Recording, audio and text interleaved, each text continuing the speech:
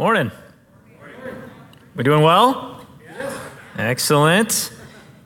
My name is Pastor Daniel, one of the executive pastors here at Res Church. And, when our worship director and creative director both got the vid, things were looking a little rough, and just very encouraged by the counters. If you don't know the counters, they typically go to first service, but how encouraging is it in the body of Christ to continue to have people who God has gifted and talented, both with regular gifts and with innate talents and even with spiritual gifts, who will use those for the glory of God and the edification of the body and the building up of the saints. That's encouraging. That's encouraging. And I want to encourage you. I want to remind you that if you have put your faith in Jesus Christ, that at the moment of salvation, when you receive the indwelling of the Holy Spirit, it may or may not have felt any different, but the Bible says that God gifted and granted you spiritual gifts, and the very purpose of those gifts was for the body of Christ. It was for other people. So you got gifts that weren't for you, but were rather for other saints, for their encouragement, for their building up, for their edification. And so we greatly desire to see you use your gifts as you serve the body of Christ here at Resurrection Church. And there are a lot of ways to do that. We just heard about the Res Rally. So Res Rallies used to be actually only for volunteers. So if you volunteered at the church, you've served in some aspect, we would do these rallies just to encourage you and to pour into you and give you a little bit of vision about some of the things that were coming. And we just started to realize, man, these things are really cool, and there's not really a reason to limit them only to people who are actively serving, but rather we should open these up as much as possible. And so we do some fun stuff at our Res Rallies. We have an opportunity to honor where we see Christ showing through in someone's life. And we do some encouragement. We get to talk about some of the things that are coming. So we'll be doing that in a couple weeks. And then tonight we have this little sneak preview of a program we're starting called Supercharged. We're going to begin to do some discipleship and mentorship. So that's pretty fun too. Lots of things going on. We're committed in our church to have a healthy pace. And so over the summer particularly, we try to slow down our programming. We try to make sure staff get some vacations. We try to get some lead volunteers out of the rotation for a little while so they can get a break. And there are staff members that were like, yes, I'm ready for a break. And there were staff members where we were like, we're going to lock the doors and turn off your key card because you're going on a break. But either way, we got people breaks, whether they wanted them or not. It was coming. We want to make sure we're in it for the long haul. This is a long race, amen? It's not a sprint. So the turtle always wins. The turtle always wins. So we want a healthy pace, and so we've been doing that over the course of the summer, taking some breaks. That's given you an opportunity, hopefully, to hear from not just different worship leaders, but to hear from some of our elders and pastoral staff as they've all had opportunities to rotate into the pulpit over the course of this series.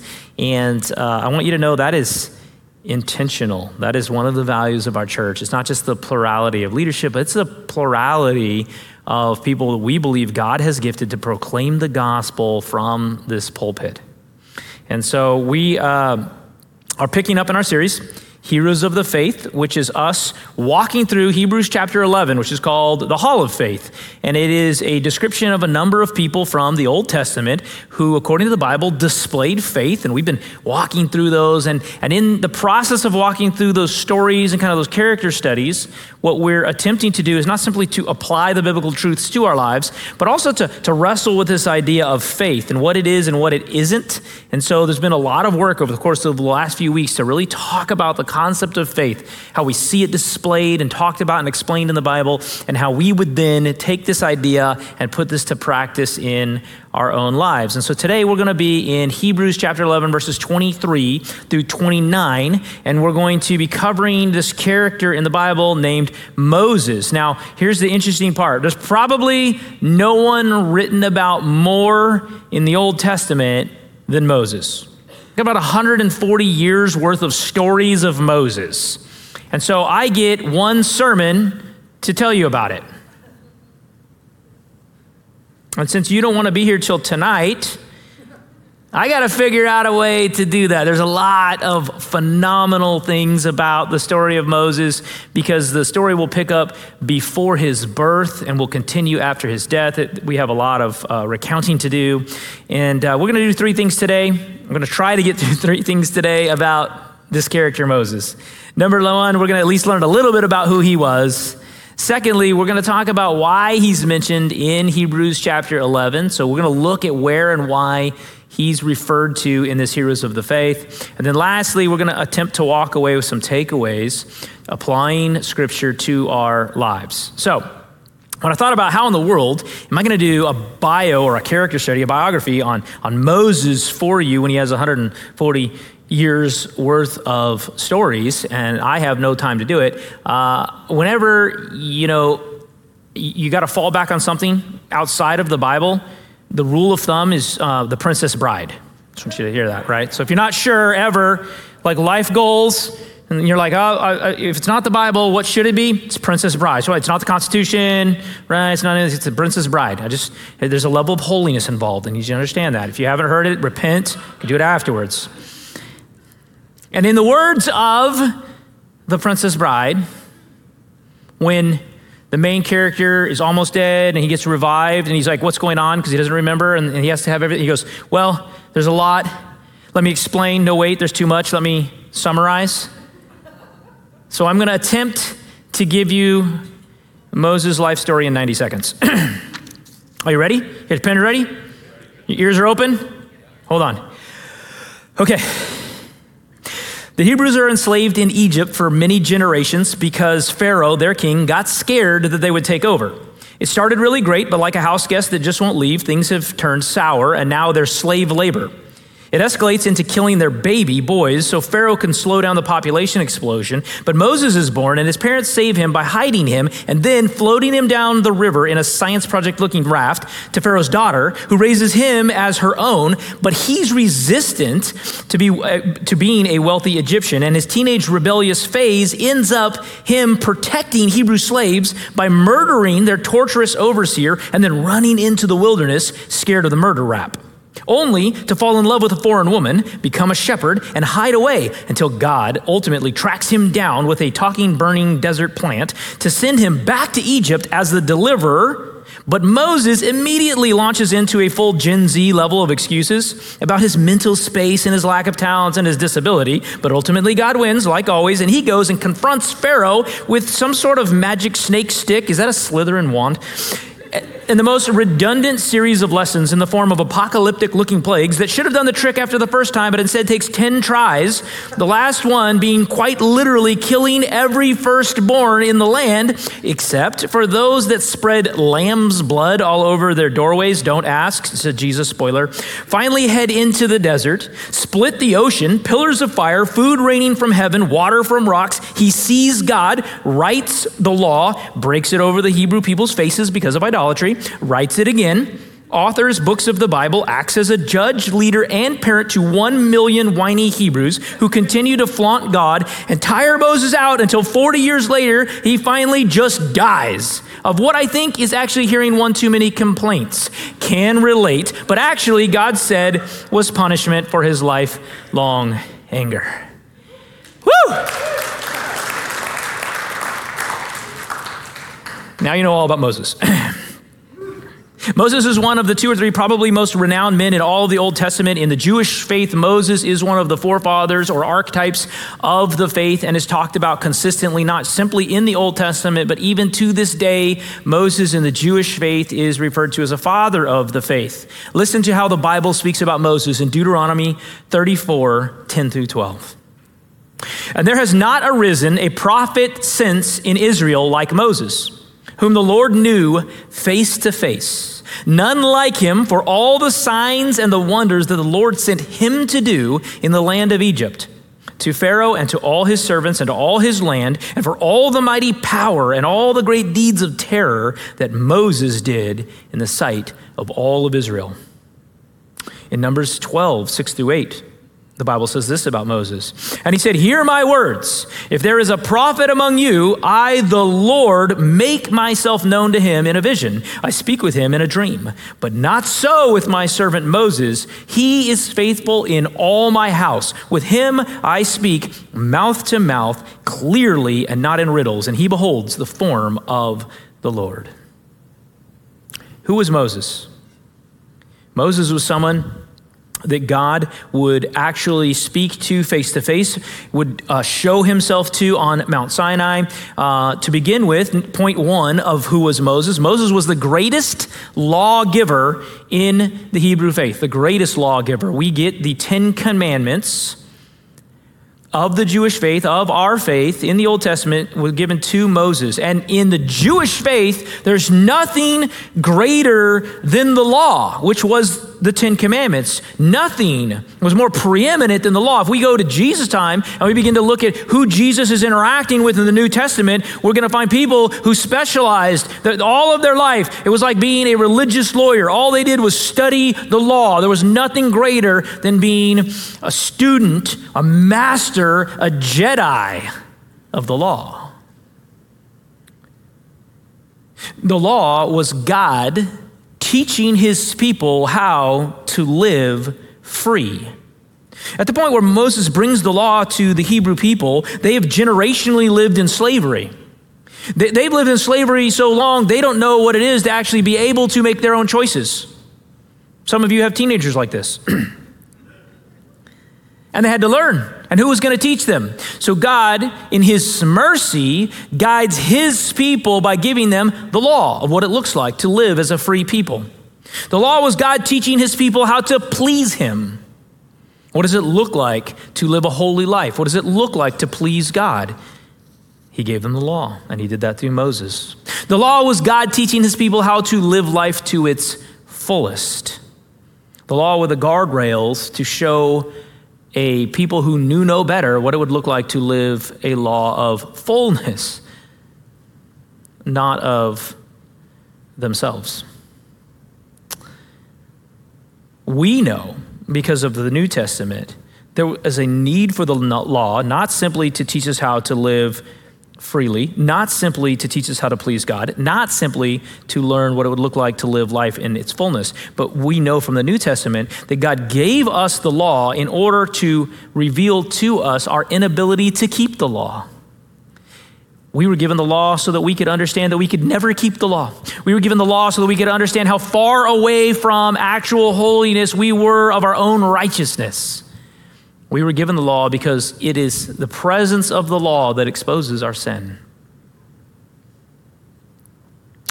Moses was the greatest lawgiver. He was also a great historian. You may or may not know that Moses was the author of the books Genesis, Exodus, Leviticus, Numbers, and Deuteronomy. All of those creation stories, all of the early stories that you've watched VeggieTales about, written by Moses. Moses was a lawgiver. Moses was a great historian. Moses was the greatest saint. According to Numbers 12:3, he was the meekest man on earth. Now, the man Moses was very meek, more than all the people who were on the face of the earth, which is actually an amazing testimony to the work of God, because he certainly did not start that way. If you read anything about Moses, we're going to see that he made a lot of mistakes. And he did not come across as meek naturally. This is a work of God. A great lawgiver, a great historian, the greatest saint. He was the greatest deliverer of the Hebrew people outside of Jesus. Moses delivers the people from bondage and slavery in Egypt. Moses delivers the people from the armies of Pharaoh. Moses delivers people from starvation in the desert. God's work through Moses exposes and saves them from their bad decisions in battles, saves them from their own sinful behavior, from their own idolatry, and even delivers them from a generational problem. Moses raises up the leader that would ultimately come after him. The greatest lawgiver, a great historian, the greatest saint, and the greatest deliverer outside of Jesus. This section of verses 23 through 29, we're going to split into 5 sections as we walk through the scripture because there are 5 by faith statements that we want to look at. And so in your notes, if you want to take notes, if you're a note taker, you can put 1 through 5 in there, and we're going to talk through these 5 by faith statements that we see about Moses. Here's the first one in verse 23. By faith, Moses, when he was born, was hidden for 3 months by his parents because they saw that the child was beautiful and they were not afraid of the king's edict. So number 1, in verse 23, by faith, Moses was preserved. By faith, Moses was preserved. Now, here's what's so interesting about the very first by faith statement about Moses. It's not Moses' faith. He was a baby. He didn't partake in any faith at all. Whose faith was it? It's his parents' faith. It was just mom and dad who, I want you to think about their faith. Moses' mother and father were not like these churchgoers who got raised in the faith, and they were raised in generational slavery. No one had seen freedom as a Hebrew person in generations. So they were born as slaves, raised as slaves. All they had heard about God were just the things that had been passed down generationally, that they knew very little of God, and yet they knew enough of God. There was enough work of God in their life for them to disobey Pharaoh when it came to this edict of killing the boy. Now, remember, killing the boy, well, we go, well, who wants to kill a kid, right? That's not much of a rebellion. The penalty for being caught was severe. And yet their faith saves Moses. And then if we go read the story, they weave together this basket. They get out in the Kern River. It wasn't the Kern. And they put Moses in there, little baby Moses, and they drift him down the current to Pharaoh's daughter who's bathing in the river. And his sister Miriam is in the water trying to, check on things and listen. And they have this whole little scheme to get him adopted by Pharaoh's daughter, and it works. But his sister's involved too. And I want you to be encouraged by this. When we're reading Hebrews 11 and we're talking about all these heroes of the faith and how great they were, and we're like, well, I'm not really that guy, right? I'm just some normal person. I want you to know that we're here in Hebrews 11 and the heroes of the faith, and the first people that we're talking about when it comes to the most famous guy in the Old Testament is his parents and his sister. His parents and his sister. Some of you know exactly what I'm talking about. You came from a legacy where there was somebody. Maybe it was your parents. Maybe it was a grandparent. Maybe it was an aunt. Maybe it was a grandma. Maybe it was an uncle. There's somebody that prayed for you, that loved Jesus, and because they loved Jesus, they loved you. They chased after you. I remember being far from God in college and walking into a church door and having no idea why I was walking in, and there were people that didn't know me, and I certainly didn't deserve it, and I certainly never, ever responded in a very good fashion, and they just loved me and loved me and loved me and chased me and loved me, and I could not explain why. And their faith had an impact on me. There are some of you that can relate to that. There's some of you that have a child, a grandchild, a loved one, a spouse that is far from God. And there have been moments in your life where you have been right at the edge of hopelessness. They'll never know God. They'll never come out of that addiction. They'll never be able to live a life that's just not dysfunctional. And yet, I just want you to be encouraged that your faith matters. Your faith matters. Moses' parents and Moses' sister's faith mattered so much that Moses' story is never written, and we're not talking about him here some 4,000 years later, if not for their faith. Your faith matters. And God's going to impact people because of your faith. Stay with it.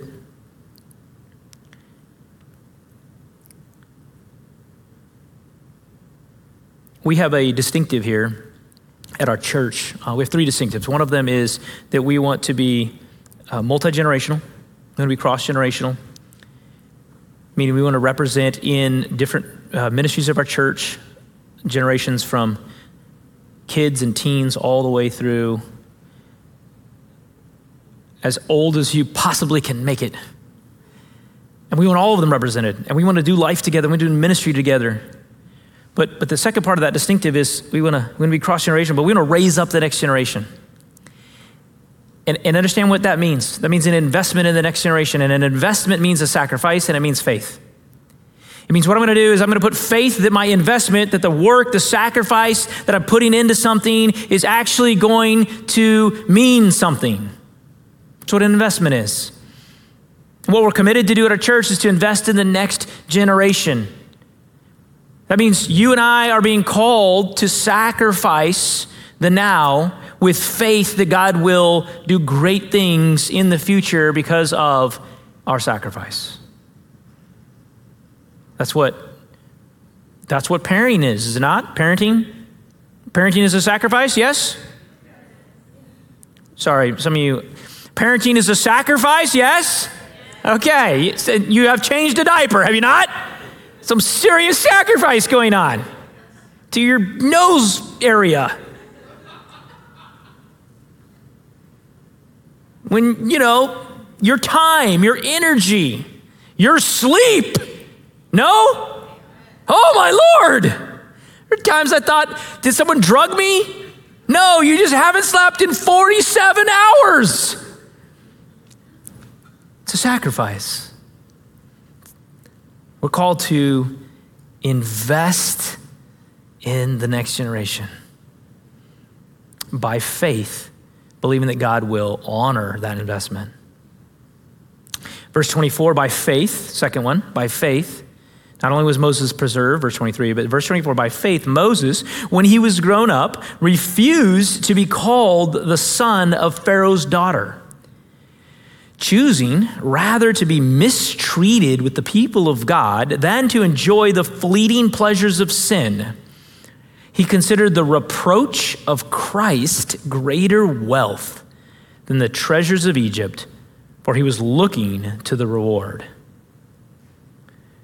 Not only do we see the faith of Moses' mom and dad and sister in verse 23, but in verses 24 through 26, we see by faith Moses' identification, how he is identified. Moses grows up what is essentially a prince of Egypt. He grows up in the palace with full authority as a son of Pharaoh's daughter, with all the luxury, all of the wealth, all of the power, all of the notoriety, all of the renown that comes with it. And he chooses voluntarily to not be identified as an Egyptian prince, but rather to be identified as a Hebrew slave. To put off all of this authority and luxury that he's been granted and instead be known as an Israelite. And the Bible says he considered this greater wealth because he was looking toward the reward.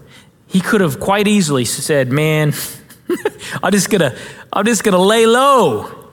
Maybe I'm not gonna claim, Egyptian heritage, but I'm not gonna rock the boat. He got a good thing going. Moses, if he had been carried even down the street in a chariot or a cart or on a horse, people would have had to kneel before him. That level of authority. What's the identifying marker in your life? When people look at your life externally, other people look at your life, what is the first thing they would identify you as? When you think about yourself, is it I'm American? Is it I'm Hispanic? I'm white? I'm African American? I'm male? I'm wealthy? I've got a good job? I got a college education? I got a PhD? What is it? What is the identifying thing? What are the things that immediately come to mind? If I need to identify myself to you, I'm going to start with, for Moses, it was, I'm an Israelite. I'm God's chosen people. I'm not an Egyptian, I'm not a prince, I'm not wealthy, he was. I'm not educated, he was. There's an identifying marker for him.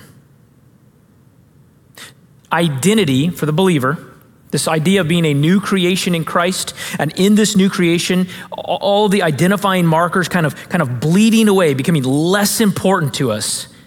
And this idea of being raised with Christ becoming so preeminent and so prioritized in our life that nothing else really, everything pales in comparison. This has been a struggle since the moment that it happened. Go read every church letter in the New Testament, and they're struggling with identity. Struggling with, well, I'm Jewish. No, You're a Christ follower. Oh, well, I'm Greek. No, you're a Christ follower. Oh, well, I'm African American. You are, but first you're a Christ follower. Oh, I'm Republican. Okay, but first you're a Christ follower. You're a Christian. You're a son or daughter of the King. That is the preeminent priority, marker. It sets you apart in your life. Years ago, I was talking to a guy who was a young guy who was really struggling, and for him, it's just the identifying marker of who he was, everything about identity, as he was a black man. And I was like, yes, you are, but first, God has redeemed you, and he couldn't do it. He couldn't switch it. And look, him being an African American in the United States, even in this time, it mattered. It had an impact on his life, right? Culturally, his ethnicity shaped and defined some things about how he experienced life. It's absolutely true, but not more than what Christ had done for him. And that's a struggle. We have always struggled with this. We struggle with this now. We absolutely struggle with this now. Christian nationalism, this idea that somehow that we were born in America is more important than what Jesus did for us and who he created us to be, it is insipid in our culture. In a vacuum, I think you're going to get this answer right. What's more important, the Bible or the Constitution? Bible. If you stuttered, it's the Bible. The Bible is not an American creation. We're Christ followers, and then everything else is after that. And if we get those out of order, we begin to have some crises in our lives, because there's an identity crisis when you don't understand that the defining factor of your life is what Jesus did for you. And next thing you know, you got people that are all screaming Jesus and I love Jesus, and they're storming the Capitol on January 6th. And you're going, this escalated really quickly. What in the world? Guys.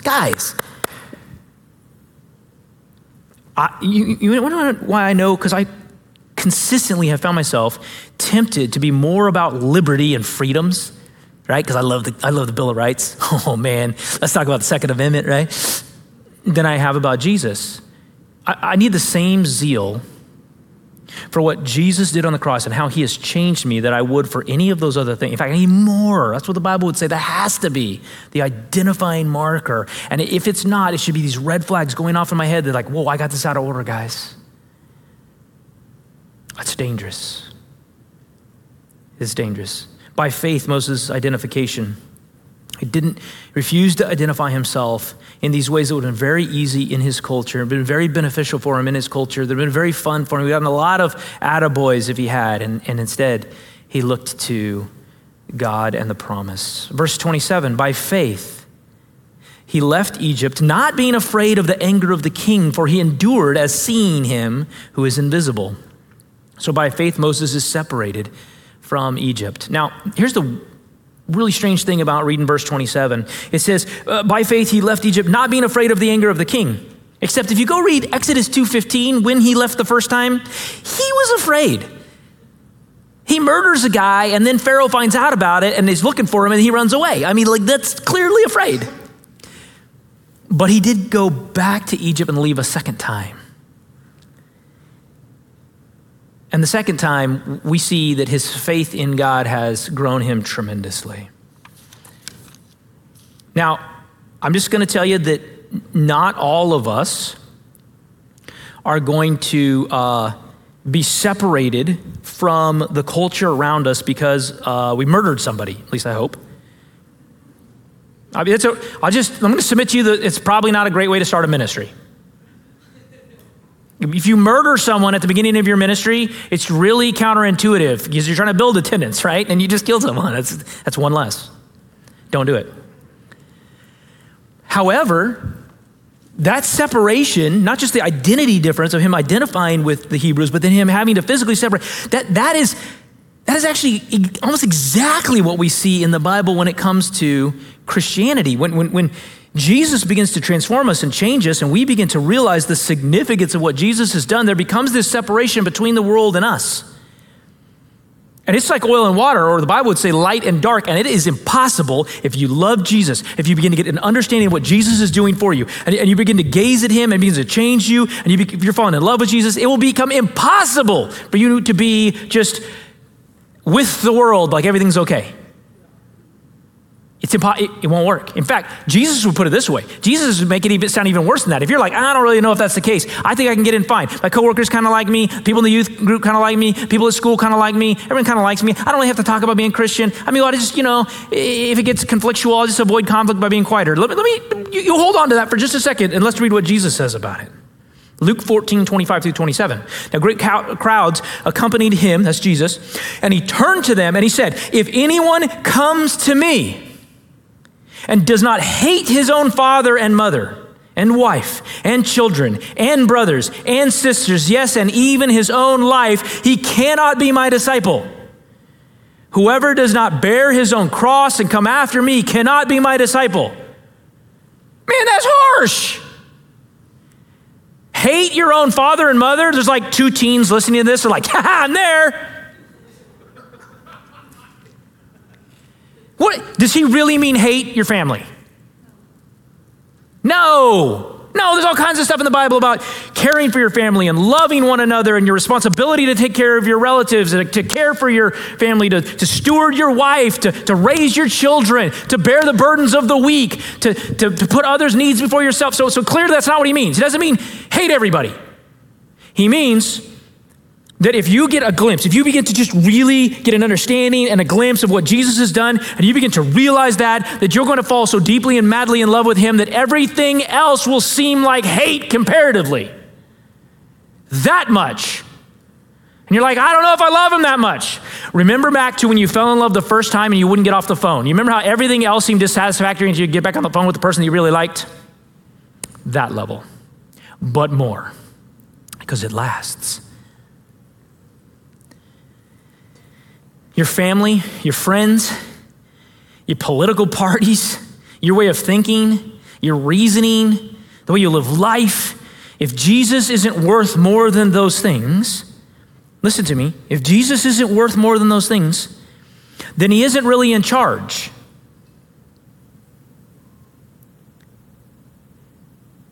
And if he's not really in charge, then I haven't actually surrendered to him. I'm just trying to fit him in.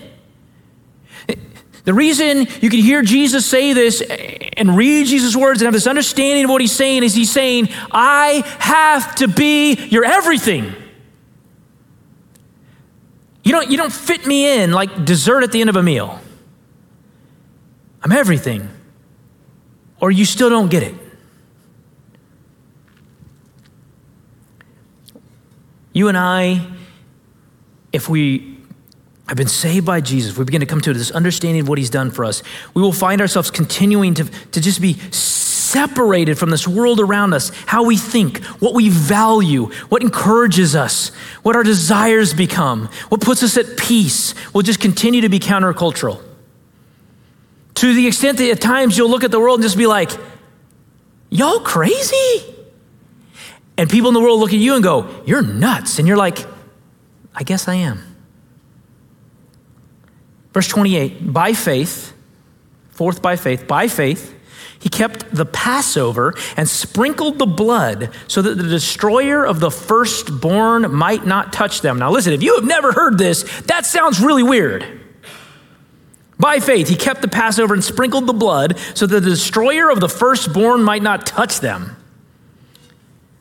Our fourth by faith statement, by faith, is Moses' salvation. In Exodus 12, 21 through 23, we're going to see an explanation of what the Passover is. It's the 10th plague. So there have been 9 plagues in Egypt, and it's been Moses going back and forth with Pharaoh saying, hey, let my people go, right? God wants us out of here, and Moses is fighting him, and so God keeps putting plagues in. And the 10th plague, God says, I'm going to send the angel of death to kill the firstborn in every house unless you slaughter a lamb without blemish, an innocent lamb. Can't fight back. And you take innocent blood and you paint it on the doorposts of your house. Now, if you've been in church long enough, you know that there's a lot of symbolism here and what I'm going to talk about. But if you've never really heard this, it sounds really weird. Does it not? If you were there at that time, and this guy who you're not even sure if you really like yet or not, who at this point has only brought a lot of plagues into the land and gotten you in a lot of trouble and gotten the Egyptians mad at you, comes to you after all the other stuff saying, here's what I need you to do. I need you to go kill little lammy pie, whatever they name lambs. Kill this innocent lamb, take its blood. Okay, look, some of y'all are really into Pinterest, right? Into home decorating. Just going to submit to you that regardless of how many crazy, wacky ideas you've gotten off Pinterest or Etsy or whatever, no one's like, listen, Marsha, here's what would look great on the front porch. Lamb's blood. No, like it's weird. It would be weird then, it's weird now. And so the point of it being by faith is not just that Moses brought it to the people, but for the people to spare their firstborn had to have faith enough to go and do this weird thing that sounded odd and put this blood up. Now, why did they do that? They did it for a couple reasons. They did it because God was going to begin the story, the track record of what this would look like, trying to get his people and all of us as we read the Bible to have this realization that there would be a debt that would only be paid by the blood of an innocent lamb. So it starts here, and they create a tradition called the Passover, that every year they would have to go through this ritual to remember this point where God delivers them from death because of the blood of something innocent. It's foreshadowing. It's Hollywood 101. Because there was a day coming when there would be the ultimate lamb who had lived an innocent life, whose blood would be necessary to save us from death. And we would see Jesus fulfill that. And then the night before his death, he's going to sit at the table with his disciples when they're supposed to be having the Passover meal about this tradition. And he's going to look at them and he's going to serve up the wine and he's going to have the bread like they did at the Passover. And then they're going to look around the table and they're going to be like, wait, where's the lamb? And he's going to say, he's sitting right here.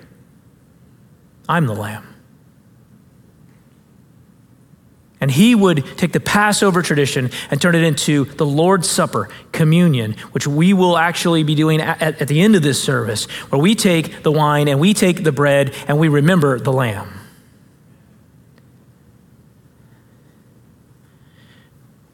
By faith, Moses' salvation, the fourth one, by verse 29, by faith, is our last by faith. By faith, the people crossed the Red Sea as on dry land.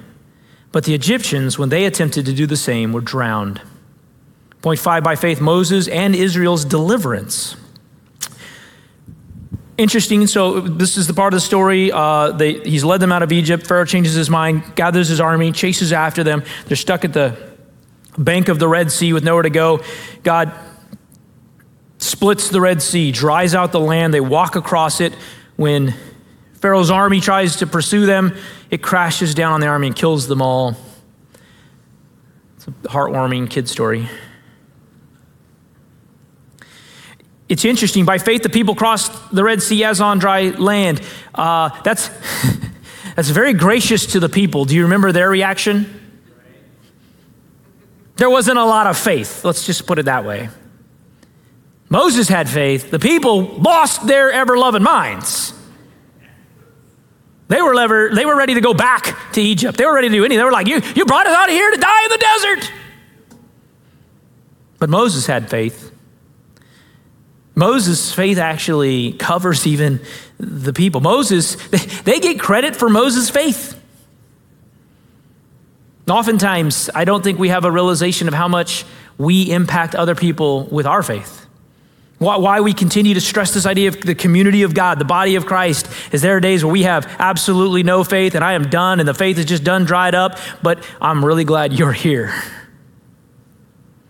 because we need one another. Those Rambo Christians don't do real well on their own. So by faith, Moses was preserved as a baby. By faith, Moses identified with God's people. By faith, Moses separated from the Egyptians. By faith, Moses was saved from death. By faith, Moses was delivered from the Egyptians.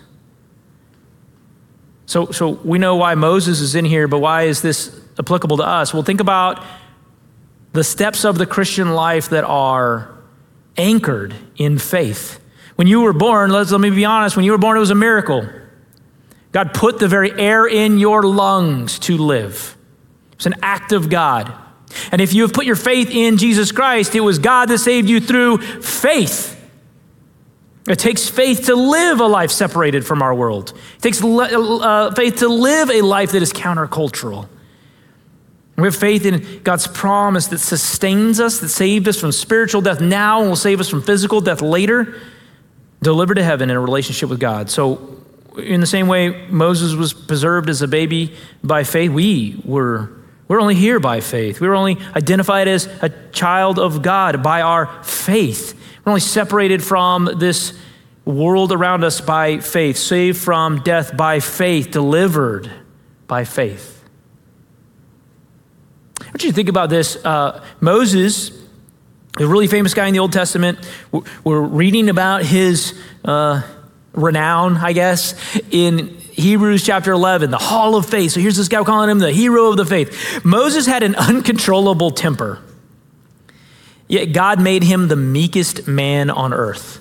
Just think about that. Moses was absolutely full of excuses. Yet God accomplished more through him than any other human in history.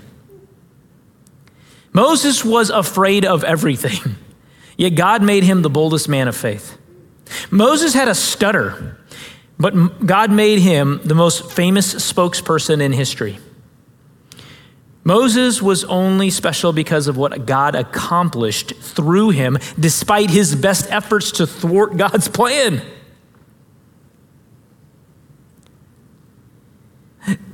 That's not to demean Moses, it's to encourage you. Moses developed the most important skill in life, throwing himself on God's mercy despite his weaknesses and trusting that God would be true to his word. That's faith. We're in this series where we're talking about what is faith? What does faith look like? Faith is not some sort of like pull yourselves up by your own bootstraps sort of American entrepreneur, I did it my way sort of thing. Faith is not this thing where you just have a bunch of it and you have some and this other person doesn't have a lot and good for you that you have faith and he doesn't. Sorry, buddy. Faith is not that at all. 99% of the time, 99.9% of the time. Faith is not some grand pronouncement that you in public walk out and we're really proud of you because you have faith. It's waking up every single day with a bunch of really tiny, small choices in your life where you choose to live that little finite amount of time today, that little decision today, you choose to live it like God really is who he says he is, and he's going to do the things that he promised to do. If you'll get up and you really messed up today and you get up tomorrow and you choose to live life like God really is who he says he is and he's really going to do the things he promised to do, that's faith. The skills that Moses developed, this is faith that Moses developed that we're talking about thousands of years later, was not something that he just innately had. He was kind of an idiot. What he learned is to throw himself on the mercies of God. Yeah, I messed up really bad. I just killed someone. Throw yourself on the mercy of God. Yeah, I messed up. I had no faith today. All I did was make mistakes today. All I did was things that I shouldn't have done today. I'm going to throw myself on the mercy of God. So that over time, as God begins to honor that faith, he begins to make you more and more dependent on faith. What happens is not that you look better because you're a person of faith. What happens is that we see you less and less when we look at you because we see God shining through you. Does this make sense? Transformation is not you looking good. We're not talking about the gym or some special diet. Transformation, biblically, is us seeing you less and seeing Christ more. Because faith over time is us just throwing ourselves on the mercy of God, throwing ourselves on the goodness of God, sitting in the grace of God, gazing in the face of God, and be like, man, I'm a mess, but you are so good. It's a bunch of small daily choices where you live your life like God is who he says he is, and he's going to do the things he promised he'd do. Here's your takeaway for today. If you get nothing else out of the whole sermon other than Moses was kind of a weird dude, get this. Get this. It's what you learn. The gospel does not ask you to make better decisions. It says trust a better decision maker. Do you hear me? The gospel's not telling you that you've got to live through your own self-effort, through your own flexing and gritting of your teeth, a more moral lifestyle. Religion asks that. The gospel says trust a better decision maker. The gospel doesn't ask you to live a better life. It says trust a better life giver. For me to just grit my teeth and make better decisions and live more righteously and more morally, I would have to conquer sin. I can't. I tried. It won. That's not faith. That's not dependence on Christ. Let me see if this helps. How many of you have ever seen a little kid who really can't swim standing like at the edge of the pool and their dad's like trying to get him to jump in? Anyone ever seen that? 5 of you? Come. Well, then use your imagination. Close your eyes. Good Lord. Close your eyes. Okay. Dad's in the deep end. Little kid's got his toes curled over the edge of the pool, right? Shaking. Now, what's the advice for dad? Listen, son, you better really have your stroke down, and I hope you've been doing some strength training so you can actually keep your head above water when you jump. No, he's not telling him that. Using your form on this dive better be good. I don't know if it's good. No. Hey, did you get 3 life vests? No, none of that. What's he saying? Trust me. I got you. Jump in. You'll be okay. You'll be okay because the kid's got some sort of competency? No. Some morality? No. Self-righteousness? No. I've got so much. No. He's a little kid. Jump in and trust Dad. I got you. Faith is waking up every day and going, okay, you got me. Okay. Man, yesterday was a wreck. Okay, I'll jump in again. Do you get it? Does this make sense?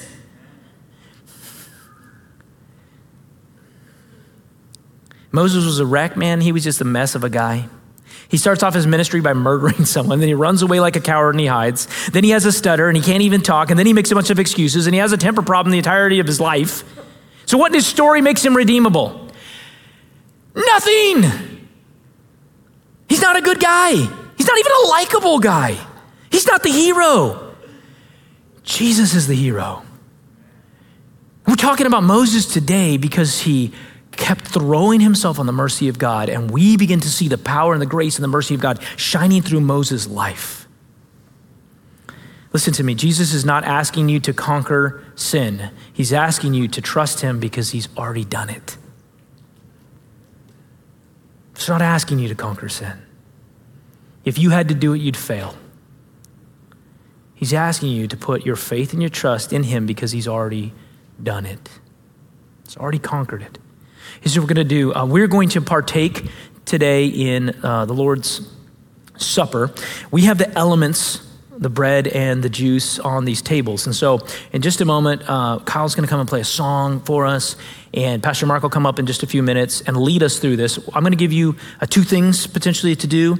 You choose as the Lord sort of leads you. You need to get the elements. So you need to walk up and grab those while we play this song. But if you would like prayer, man, if you're just something you'd like to pray with an elder, a pastor, one of our prayer leaders up here, we want to talk to you. We'd love to answer questions, to pray for you, to pray over you. If you are really struggling, just feeling like you're in need of encouragement today, we're going to have people up here that would love to do that with you. So you move as the Lord leads you. Go ahead and grab those elements. We'll sing a song and then come up if you have any needs at all. We'd love to talk to you. You move.